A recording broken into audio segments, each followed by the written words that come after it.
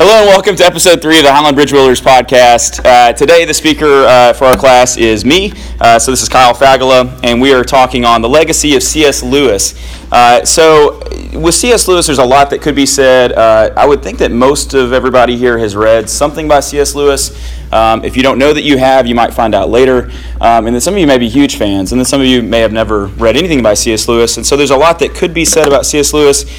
So I really want today to be more of kind of a look at his life in part, but really his faith journey. I think his faith journey is really, really interesting, and so that's what I hope to get across today. I do want to start, in case you don't know a lot about his life, to kind of get us on the same page with a quick look at his biography, mostly taken from Wikipedia, so I did not write all of this, but let's go ahead and jump straight into it. So C.S. Lewis, which stands for Clive Staples Lewis, he was born on November 29th in Belfast, Northern Ireland. His parents were Albert and Florence Lewis. He was born actually with the given name Clive Staples Lewis, but it turns out he didn't like the name Clive, and so he decided to name himself Jaxie. No real good reason, and then his friends came to know him simply as Jack. So if you hear his friends talk about him, they call him Jack. So C.S. Lewis was a British novelist, poet, academic, medievalist, literary critic, essayist, lay theologian, broadcaster, lecturer, and Christian apologist. He did it all. He held academic positions at both Oxford University and Cambridge University. He's best known for his works of fiction, especially the Screwtape Letters, the Chronicles of Narnia, and the Space Trilogy, and then for his nonfiction Christian apologetics, such as Mere Christianity, Miracles, and The Problem of Pain. Lewis and fellow novelist J.R.R. Tolkien were close friends. They were both English faculty at Oxford and were active in an informal Oxford literary group that was known as the Inklings. According to Lewis's memoir, Surprised by Joy, he was baptized in the Church of Ireland, but he fell away from his faith during adolescence. Lewis returned to Anglicanism at the age of 32, owing to the influence of Tolkien and other friends, and he became an ordinary layman of the Church of England. Lewis's faith profoundly affected his work, and his wartime radio broadcasts on the subject of Christianity brought him wide acclaim. He wrote more than 30 books, which have been translated into more than 30 languages and have sold millions of copies. The books that make up the Chronicles of Narnia have sold the most, and you've probably seen them on stage, TV, radio, and cinema. His philosophical writings are widely cited by Christian apologetics from many denominations. In 1956, he married American writer Joy Davidman. She died of cancer 4 years later at the age of 45. And then Lewis himself died in 1963 from renal failure, 1 week before his 65th birthday. And then in 2013, on the 50th anniversary of his death, Lewis was honored with a memorial in Poets' Corner in Westminster Abbey. Okay, I know it's a lot to take in. If you've ever been to Westminster Abbey, that's a real high honor. They've got pretty much every famous writer, and he is there now. So like I said, there's a lot of directions that today's class could go in. What I find to be most compelling is his faith journey, and so if you know anything about C.S. Lewis, he was at one point in his life an atheist, and then he obviously became maybe the foremost kind of certainly lay theologian that we know. And so he went from being this shallow sort of organic Christian, someone that was born into a church, and then he became sort of a proud, self-reliant, intellectual atheist, and then he ultimately matured into, again, one of the world's most influential Christian thinkers and authors. And so how did he do that? I think it all starts, so we'll get to our slide here. It all starts with what he calls the journey for joy. And for him, it was a lifelong journey. And this is not just joy with a lowercase j. This is joy with a capital J. His autobiography was even called Surprised by Joy with a capital J. And the joy here is not the same thing as happiness or pleasure or what we may think of as joy. It's a little bit more complicated than that, and I'll try and explain it. It's sort of this deep longing for something outside this life, and that when you feel that, that's really when you feel true joy. It's a desire that nothing in this world can satisfy. And so I think that all of us have this sort of romantic desire within ourselves for something outside of the regular kind of space, time, and matter. And we usually try and fill that hole with things in this world, and those things ultimately fail. I think if you talk to anyone who had fallen away from the faith or never had the faith and then they find it, that is typically the story that they choose to use. Or maybe like in an Alcoholics Anonymous situation, they feel like they spent their whole life trying to fill this hole and never could. And so it's just sort of like trying to put a square peg in a round hole to find joy when joy is actually something that exists outside of the things on earth. Does that kind of make sense? He sums these ideas up in Mere Christianity, which we'll get to, but he says that if I find in myself a desire which no experience in this world can satisfy, the most probable explanation is that I was made for another world. And so this is the search for true joy, capital J joy. And this is the sort of romantic feeling that C.S. Lewis felt, and he also felt like this was the central story of not only his life, but everyone's life, is this journey for joy. Okay, it took him a while to get there. I think it takes us a long time to get there, and maybe we never get there until we actually reach heaven. But on earth, there is this sort of idea of like something being like a piece of heaven, or sort of a mirror into a world that is to come. Okay, so let's kind of look at the stages of his life. There aren't a lot of great pictures of him, so this is kind of as good as it gets. But you can see him here as a boy. It's kind of interesting. He's put like a little monkey, or I think it's a Santa toy on top of a donkey, and so maybe this is like the beginnings of him, writing fantasy stuff. I don't know.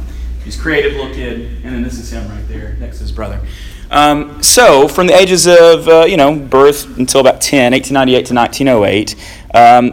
He would have had a pretty regular life. Like I said, he grew up in Northern Ireland, not high class, not low class, kind of middle class.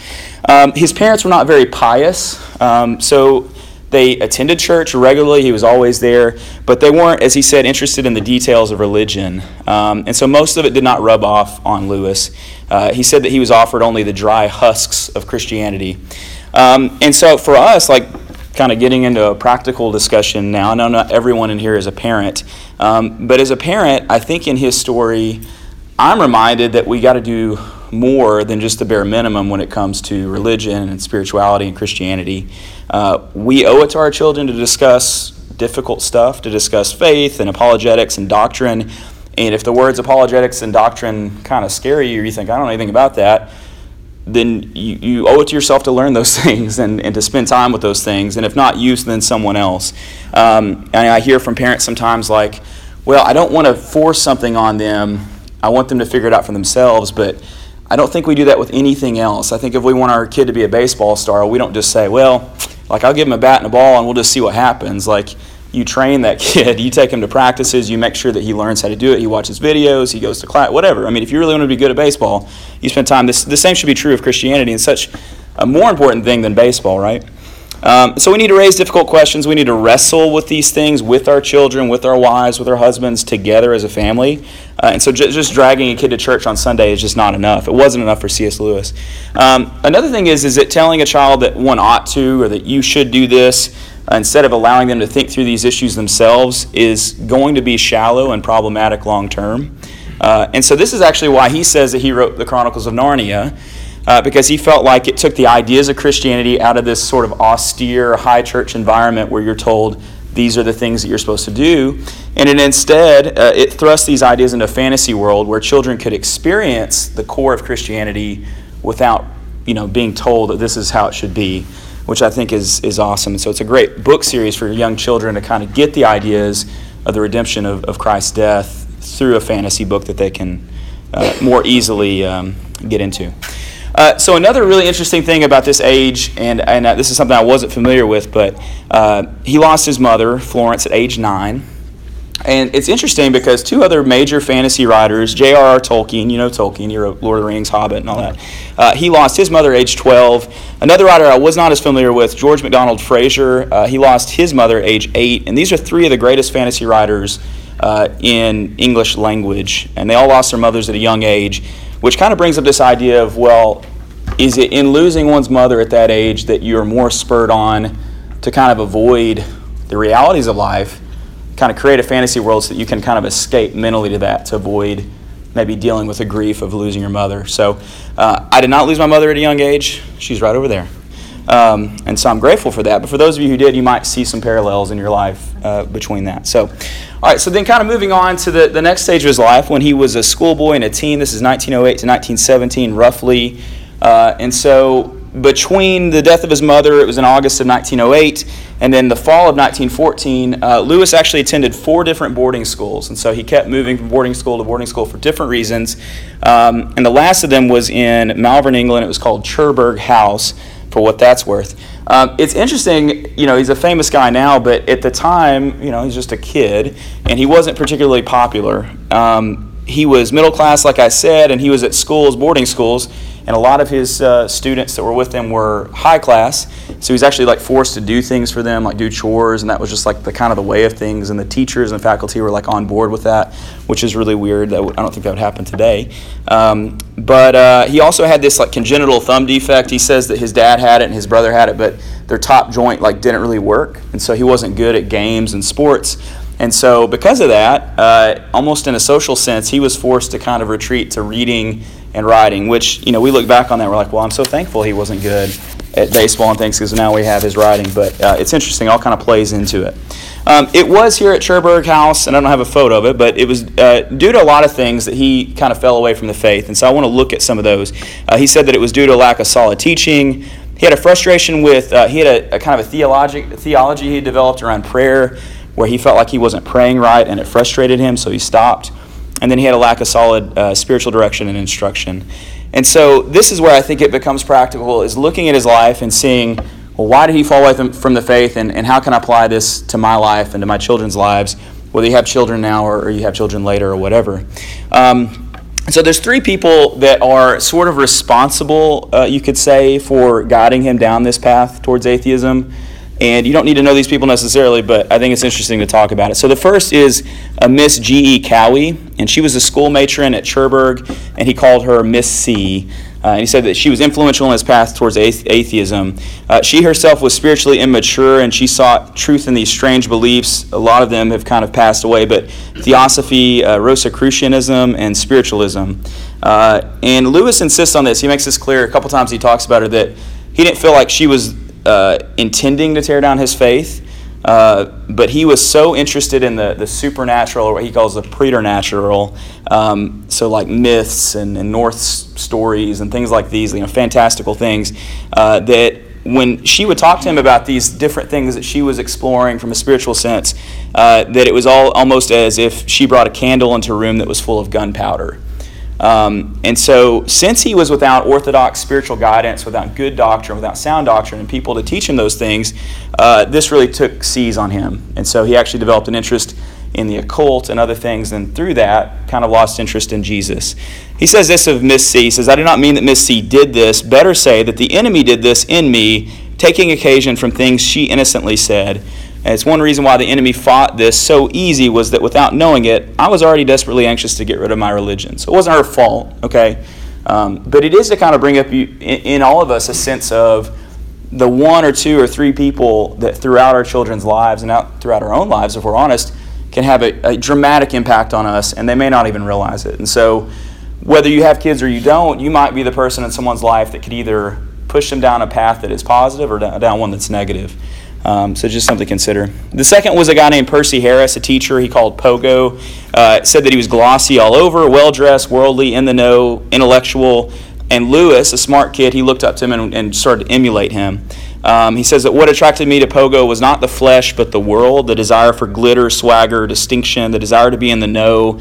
I began to labor very hard to make myself into a fop, a cad, and a snob. And so little by little, with fluctuations which I cannot now trace, I became an apostate, dropping my faith with no sense of loss, but with the greatest of relief. So we may have had teachers like that too. And then there was W.T. Kirkpatrick. This was kind of interesting. So Lewis, again, he did not do well in kind of the boarding school setting. It wasn't a good fit. And so his dad actually set him up with, I think he was like 74 years old. It was a private tutor that he had for 3 years, a really, really smart guy, to prepare him to be able to go to Oxford, which he eventually went to. And so W.T. Kirkpatrick is this guy. He called him the Great Knock. And this is from David Downing. He wrote a book called Into the Region of Awe. He says that living with this outspokenly atheistic tutor, William Kirkpatrick, Lewis found his unbelief reinforced by his reading in the natural sciences and social sciences. From the natural sciences, he gained a sense that life on earth is just a random occurrence in a vast, empty universe. And then from the social sciences, he concluded that all the world's religions, including Christianity, could be best explained not as claims to truth, but as expressions of psychological needs and cultural values. And so then in another book, it's called A Life Observed. That's what I read most recently. And if you want to know more about C.S. Lewis, I would say that is probably his best biography. There's, a dozen or so biographies on C.S. Lewis, but this one kind of more deals with his spiritual journey and kind of a spiritual telling of his life. So A Life Observed, if you want to read that. And so it's important to say that not everything that he learned from this atheist, intelligent very logical man was necessarily anti-Christian. And so that's the other side of this coin is that even though he was influenced in a negative way, it ultimately becomes a redemptive part of his story when he's older. But it says that in his 3 years of rigorous one-on-one training with Kirkpatrick, he was taught to read widely, trained how to think extremely clearly and logically, and shown how to express those thoughts with the same measure of extreme clarity and analytical precision. Years later, the converted former atheist would put this training to use in writing Mere Christianity, one of the most logical and eloquent articulations to date of the things Christians believe and why they believe them. And so Lewis, in his mind, always held Kirkpatrick in a really high regard because he kind of credits him for developing into who he became. Okay, so at the end of that, he would consider himself an atheist and really have very little regard for Christianity. And so then moving into his adulthood, and I've kind of titled this Ups and Downs of Adulthood because I think his life is best understood as sort of a yin and a yang or an up and a down. And we won't go into great detail of his adult life, but just know that he spent the majority of it in academia. He was at a college called Magdalen, and he was a Don of Oxford, and he worked for Cambridge later in his life. I don't know if you knew this, but when he was 18, he enlisted in the British Army, and so he fought in World War I for about 9 months. He got injured, and he returned home to continue his studies, where it was probably a better fit for him, probably. And he actually, even though he was very smart, he would always get like first honors in certain classes in philosophy. He couldn't get a job. And I don't exactly know why. It just says that he tried and tried and tried for a couple years and could not get a job in philosophy. And so he was forced to seek education in English. And so it's interesting because had this not happened, I don't think we would have gotten the same works that we know him for. And you could look at it like this. If he had studied English first, maybe we would have gotten like the Space Trilogy, maybe we would have gotten Chronicles of Narnia, but we would have never gotten his apologetics work. And in the opposite direction, if he had just done philosophy, we would have never gotten the more English-influenced works. And we may not have gotten any of these works at all, because he may have just kind of continued down an academic path. And so he needed both educations to become the C.S. Lewis we know. And so it's there's kind of a beauty in that failure, as there often is. And in another sense, if he had not been an atheist at one point and then become a Christian, I don't think his works would have been as valuable as they are. He was able to know both sides of the coin, Christianity and atheism, intimately, and it allowed him to have dug through both sides of the arguments at length, right? And so it puts him in a unique spot. And so like I would say, this would be kind of like my main statement on C.S. Lewis's life and his Christian walk would be, he was this yin and yang, which sometimes people are, and it gives them an interesting testimony, and I think a compelling testimony, is that he had the background in philosophy and English. He had this kind of, on the philosophy side, he had this very rational or logical side, and then on the English side, he had this very romantic or, creative side. He was also an atheist at one point, a Christian at another. He experienced tragedy in his life, a lot of downs, and he also experienced a lot of success, wild success in his life. He wasn't like the starving artist who never found success until after death. I mean, he was very successful on earth. He was also, in some sense, a commoner. Like I said, he was kind of middle class, and he sort of always had that in him. But he's also an elite. I mean, he hung out with all these famous writers and authors at the time. From a Christian standpoint, he was sort of a layman. He always considered himself a commoner of the church or a layman of the church. He was not a trained theologian. He was not a clergy, and yet he was also one of the foremost theologians.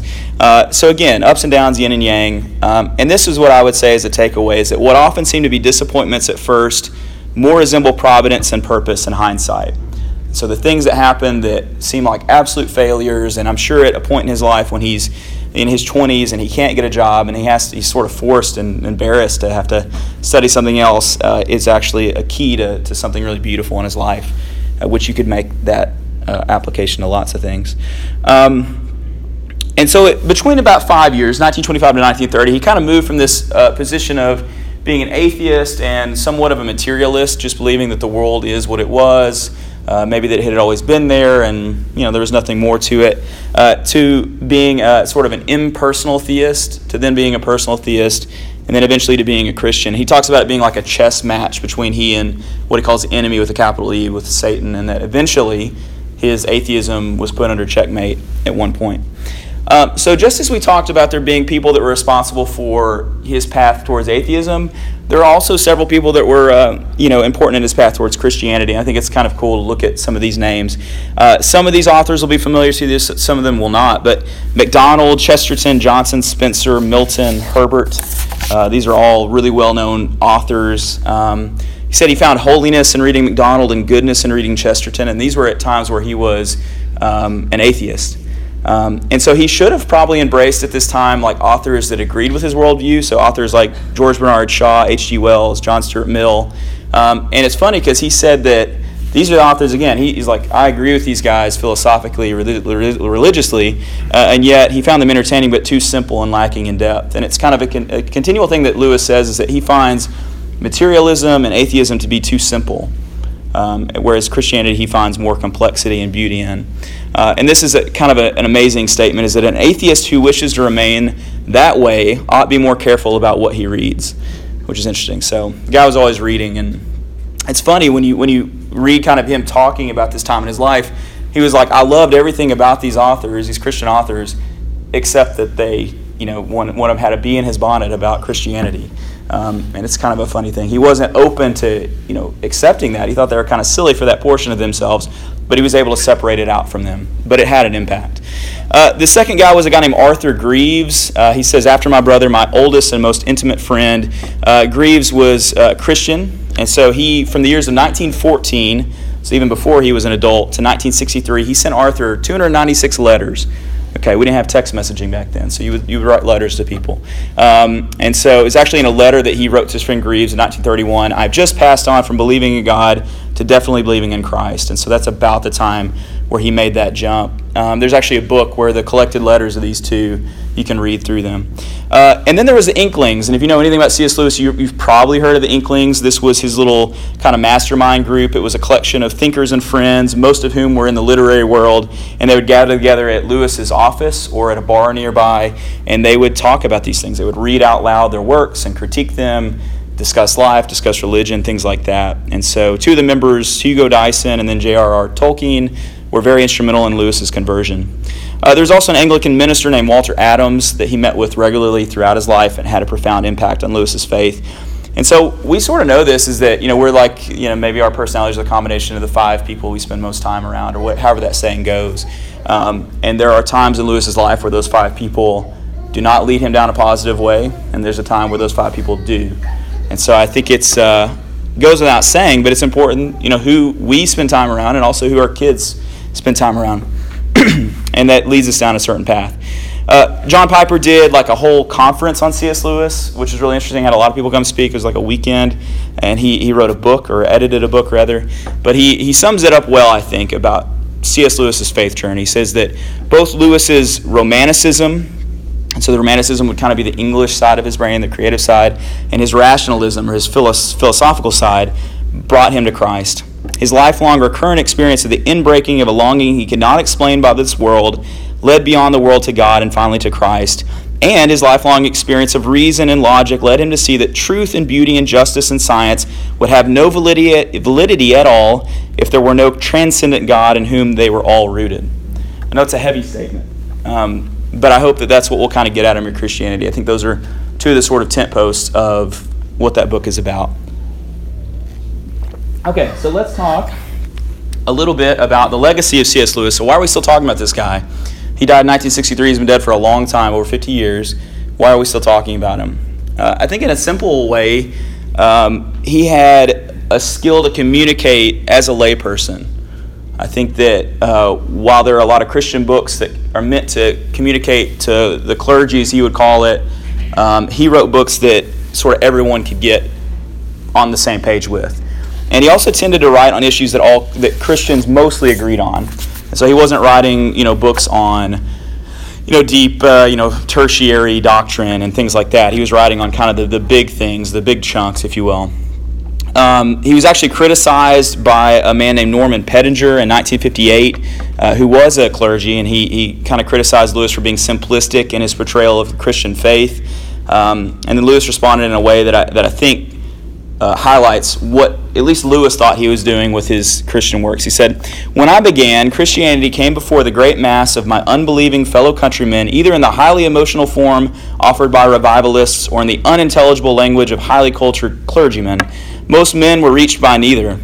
My task was therefore simply that of a translator, one turning Christian doctrine, or what he believed to be such, into the vernacular, into language that unscholarly people would attend to and could understand."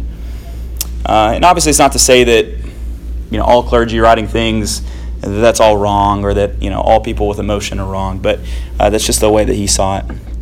A friend of his, Owen Barfield, he was also a member of the Inklings. He described Lewis as three authors in one, which again I think is part of why he's so well known still today, why he has a legacy. He was a literary critic, he was a fiction author, and he was a writer of Christian apologetics, whereas Piper uses kind of different but related terms. He calls Lewis a romantic, a rationalist, and a Christian.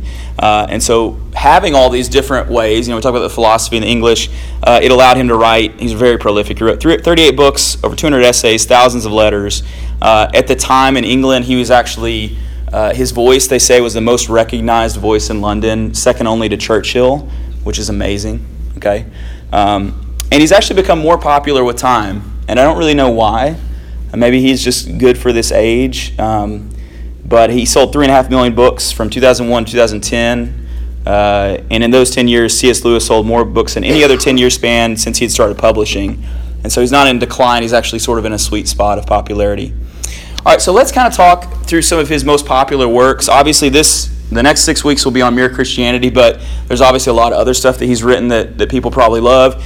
Is anyone like a fan of C.S. Lewis, or you are? Okay, what's your favorite C.S. Lewis book? Oh man, I should have not turned the slide over before I asked you that. That would have been, here it is, Anyone else? I know Anna likes Narnia, right? What's your favorite Chronicles of Narnia book? Do you have one? You don't know. Great answer. Yeah, it's a good story. Okay. All right, so maybe there's more of you that read others. You could say Mere Christianity. That's like an easy answer because we're studying it, right? So the Screwtape Letters, we'll go with that. I actually chose this as a book some point, like maybe 8th, 9th grade, because it was the smallest book. You had to pick a book that was a novel, and it was like, it's very short. I don't know, it's like 80 pages or something. So I picked it because it was real thin, and I was really confused by it because it's not written like a lot of other books. And so it was originally released as 31 letters in London's Guardian newspaper, and then it was later combined into a book in 1942. And I love this creepy cover. It's really creepy. It's great. And so the point of the book is the letters are written from the demon Screwtape to his nephew Wormwood, who's a younger and less experienced tempter or demon. Together the two scheme for ways to lead a human man toward our Father below, who's Satan, while dreading the strength of the enemy, or God.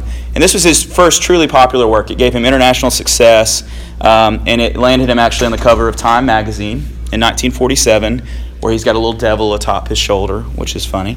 And it has one of my favorite quotes and ideas, and it is this, is that indeed the safest road to hell is the gradual one, the gentle slope, soft underfoot, without sudden turnings, without milestones, without signposts. And it's sort of like a reframing of this idea that the road to hell is paved with good intentions, sort of. And I think that from a spiritual perspective, we go back a few weeks to where we're talking about In Blog We Trust, and we talk about Christian bloggers who I think the intentions are good. I think the intentions are to do what they think is right, and yet it's almost like paving a road to hell in some sense. And that's a strong statement to make, and so I'll just say that C.S. Lewis is making that. But it's really easy to find yourself 10 years down a road and be like, where have I been walking? Like I don't know where I'm at. So another book of his in 1945 is The Great Divorce. Has anyone read this book? You're killing it over here. This is great. You're doing a great job. We'll just continue. Yeah. And so he drew inspiration from authors like St. Augustine, Lewis Carroll, George MacDonald. And what The Great Divorce is it takes its readers on a journey to the slopes of heaven and hell. And so it's filled with vivid imagery and poignant discussions on joy and redemption. And it asks us to consider the ultimate destination of every soul. Great book. All right, The Chronicles of Narnia. Who's read The Chronicles of Narnia? At least some of them. Yeah, 7 people. Okay, cool. I've actually only read like 2 of the books, I think, so I've not read the whole thing. We're trying to get through it with our kids. So this was released between 1950 and 1956. I really want this set. It looks really awesome. And it started with The Lion, the Witch, and the Wardrobe, even though that's not the first chronologically. He released later, The Magician's Nephew. But so it's here that readers were first introduced to the magical realm of Narnia, Aslan the lion. And it's also here that the wonder and the beauty of Jesus' death was rendered in stunning metaphor. They've made 3 films. They're actually considering making a 4th. It'll be with a different team of actors and things. This book has sold 100 million copies in 40 languages, and it will forever remain his most beloved work and most popular work. Another book, right towards the end of his life, is A Grief Observed. Have you read this one? No? Okay, you should go read it. And it's probably the most moving and heartbreaking addition to his writings, and it chronicles his bereavement following the death of his wife, Joy. He actually released it initially with a pseudonym because it was so personal, and so N.W. Clerk, and I think that responds in Latin to like the name of this clerk or this author is not known or something like that. It was later released after his death under his name. And I have not read it, and I want to. It's like next on my list now. But it very candidly describes Lewis's anger at God and his struggle to find faith amidst his pain. He vents his frustrations, explores his grief, and he finds a new understanding of God's place in his life. It's very personal, very raw, and will resonate with anyone who's suffered the loss of a loved one. Okay, so pretty much his last major work there. Now, of course, we'd be remiss if we didn't talk about Mere Christianity, right? So we're going to talk about that a little bit, and then we'll conclude. So Mere Christianity, it was released in 1952. That says 1961, so I've had that wrong. 1952. It was adapted from a series of BBC radio talks that were made between 1941 and 44. This was obviously when the Second World War was going on in London. It was really terrible. They were bombed. He was outside of London in Oxford, and still yet it was intense. It was the original broadcast, and we'll study through these. It was 3 separate pamphlets. There was The Case for Christianity in 1942, Christian Behavior in 1943, and then Beyond Personality in 1944. It was voted the best book of the 20th century by Christianity Today in 2000, and then in 2006 it placed 3rd in Christianity Today's list of the most influential books amongst evangelicals since 1945. It sold millions of copies. I could not find an exact count, but probably in the tens of millions. And so what Lewis was interested in with this book, and I think why it still prevails is his most famous Christian book, I think, that or Screwtape Letters, is that he was trying to present a reasonable case for Christianity. And he was also trying to answer questions that are very common, questions like, how could a good God allow pain to exist in the world? And asking questions about the universe, and asking questions about morality and objective morality, and questions that really, whether we've answered them yet or not, they are sort of in the back of everyone's minds. And when an atheist gives objections to Christianity, he pretty much covers all the basic questions that you hear. His desire was also to reunite the whole of Christianity, and it was not an attempt to tell someone what denomination they should join. He was interested in the major parts. What makes Christianity Christianity? I mean, the title, it's mere Christianity. That's what he's after. And he actually sent the transcript of the second book to 4 different clergy from different denominations, just to make sure that he wasn't, delving into things that he wasn't trying to. And so, mere Christianity, common Christianity. Because it's really hard in like a little, moment to kind of talk about a book. Obviously, we'll spend 6 weeks, but I did kind of want to highlight some of my favorite quotes. And I know it can get tiresome listening to someone just read stuff off, so I apologize, but some of the stuff is so beautiful, I don't know how else to get it across to you. So here are some quotes. This is one about a living house, and I'm going to read a few quotes now. Imagine yourself as a living house. God comes in to rebuild that house. At first, perhaps you can understand what he is doing. He is getting the drains right and stopping the leaks in the roof and so on. You knew that those jobs needed doing, and so you are not surprised. But presently, he starts knocking the house about in a way that hurts abominably and does not seem to make sense. What on earth is he up to? The explanation is that he's building quite a different house from the one you thought of, throwing out a new wing here, putting up an extra floor there, running up towers, making courtyards. You thought you were going to be made into a decent little cottage, but he is building a palace. He intends to come and live in it himself. And then this idea, this liar, lunatic lord, that you probably heard and many times. But I'm trying here to prevent anyone saying that really foolish thing that people often say about him, with a capital H. I'm ready to accept Jesus as a great moral teacher, but I don't accept his claim to be God. This is the one thing we must not say. A man who was merely a man and said the sort of things Jesus said would not be a great moral teacher. He would either be a lunatic on the level with a man who says he is a poached egg, or else he would be the devil of hell.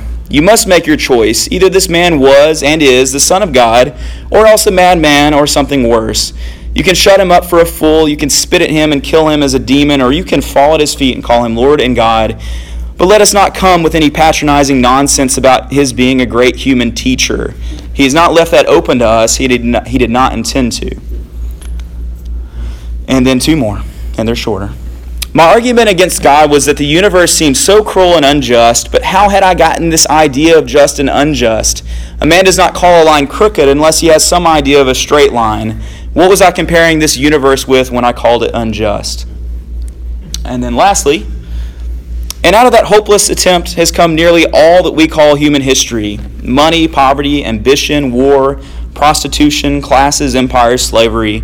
The long, terrible story of man trying to find something other than God which will make him happy, that will allow him to find joy, as Lewis would call it. So, let's move into a conclusion here.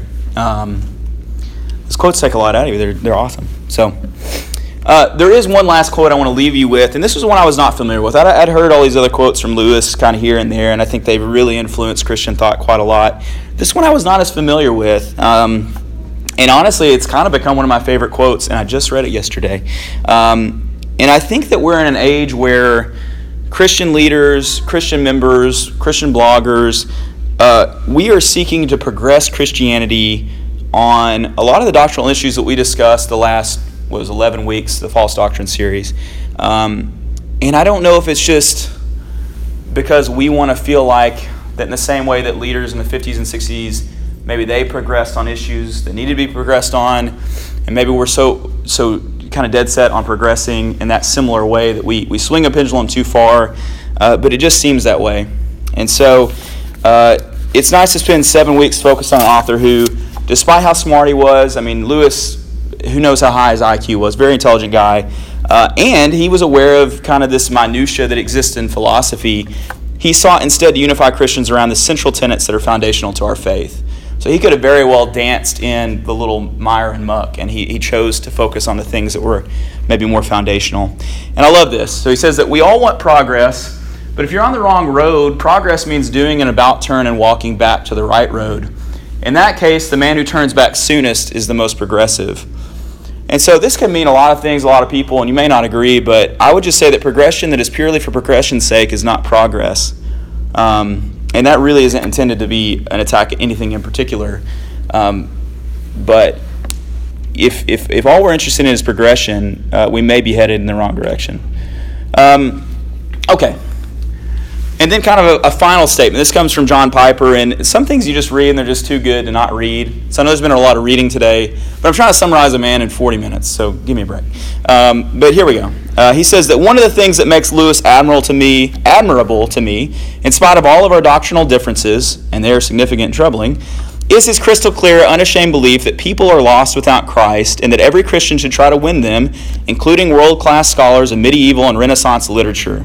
And so unlike many tentative, hidden, vague, approval-craving, intellectual Christians, Lewis says outright, the salvation of a single soul is more important than the production or preservation of all the epics and tragedies in the world. And again, the glory of God, and as our only means to glorifying Him, the salvation of human souls, is the real business of life. And so, it should be the same for all of us. As Christians, as males, as females, as wives, husbands, boyfriends, girlfriends, friends, as doctors and accountants and financial people and lawyers and teachers and so on, despite our human and cultural associations, our business of life should be the salvation of human souls. And so my prayer is the remaining 6 weeks as we study Mere Christianity, it helps reunite in us a desire to center our lives around the real business of life, the salvation of souls. And I believe it was this way for C.S. Lewis, and so should it be for us. Okay, that is today's lesson. And I hope you got a lot out of it. I think Grant is teaching next week on the introduction to Mere Christianity. I could be wrong. about as far as I got through the book 10 years ago. That's great. Yeah, so he'll read this a second time and he'll knock it out of the park. So I'm sure it'll be great, and so I hope you guys are here with us next week.